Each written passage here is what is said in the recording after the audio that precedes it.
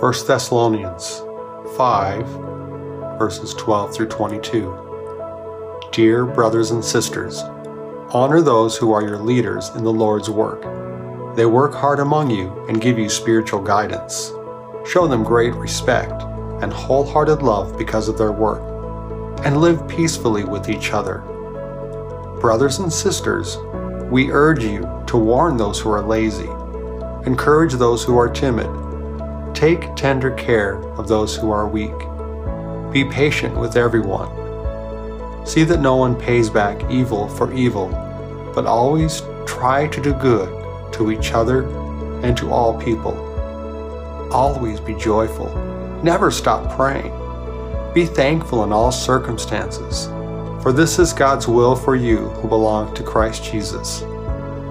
Do not stifle the Holy Spirit. Do not scoff at prophecies, but test everything that is said.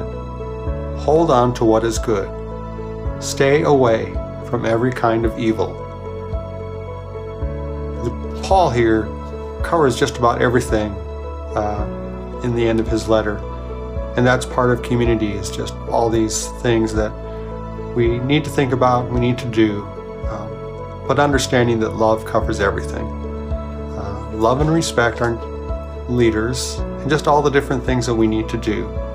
That's our word for today, and I don't know what to add to that. Father, we thank you for this time. We just continue to pray for your guidance and wisdom, and we thank you for your love. Help us to love others, help us to care for others, help us to be mindful of the things that we're doing as we trust in you and do good. In your name, Jesus, we do pray. Amen.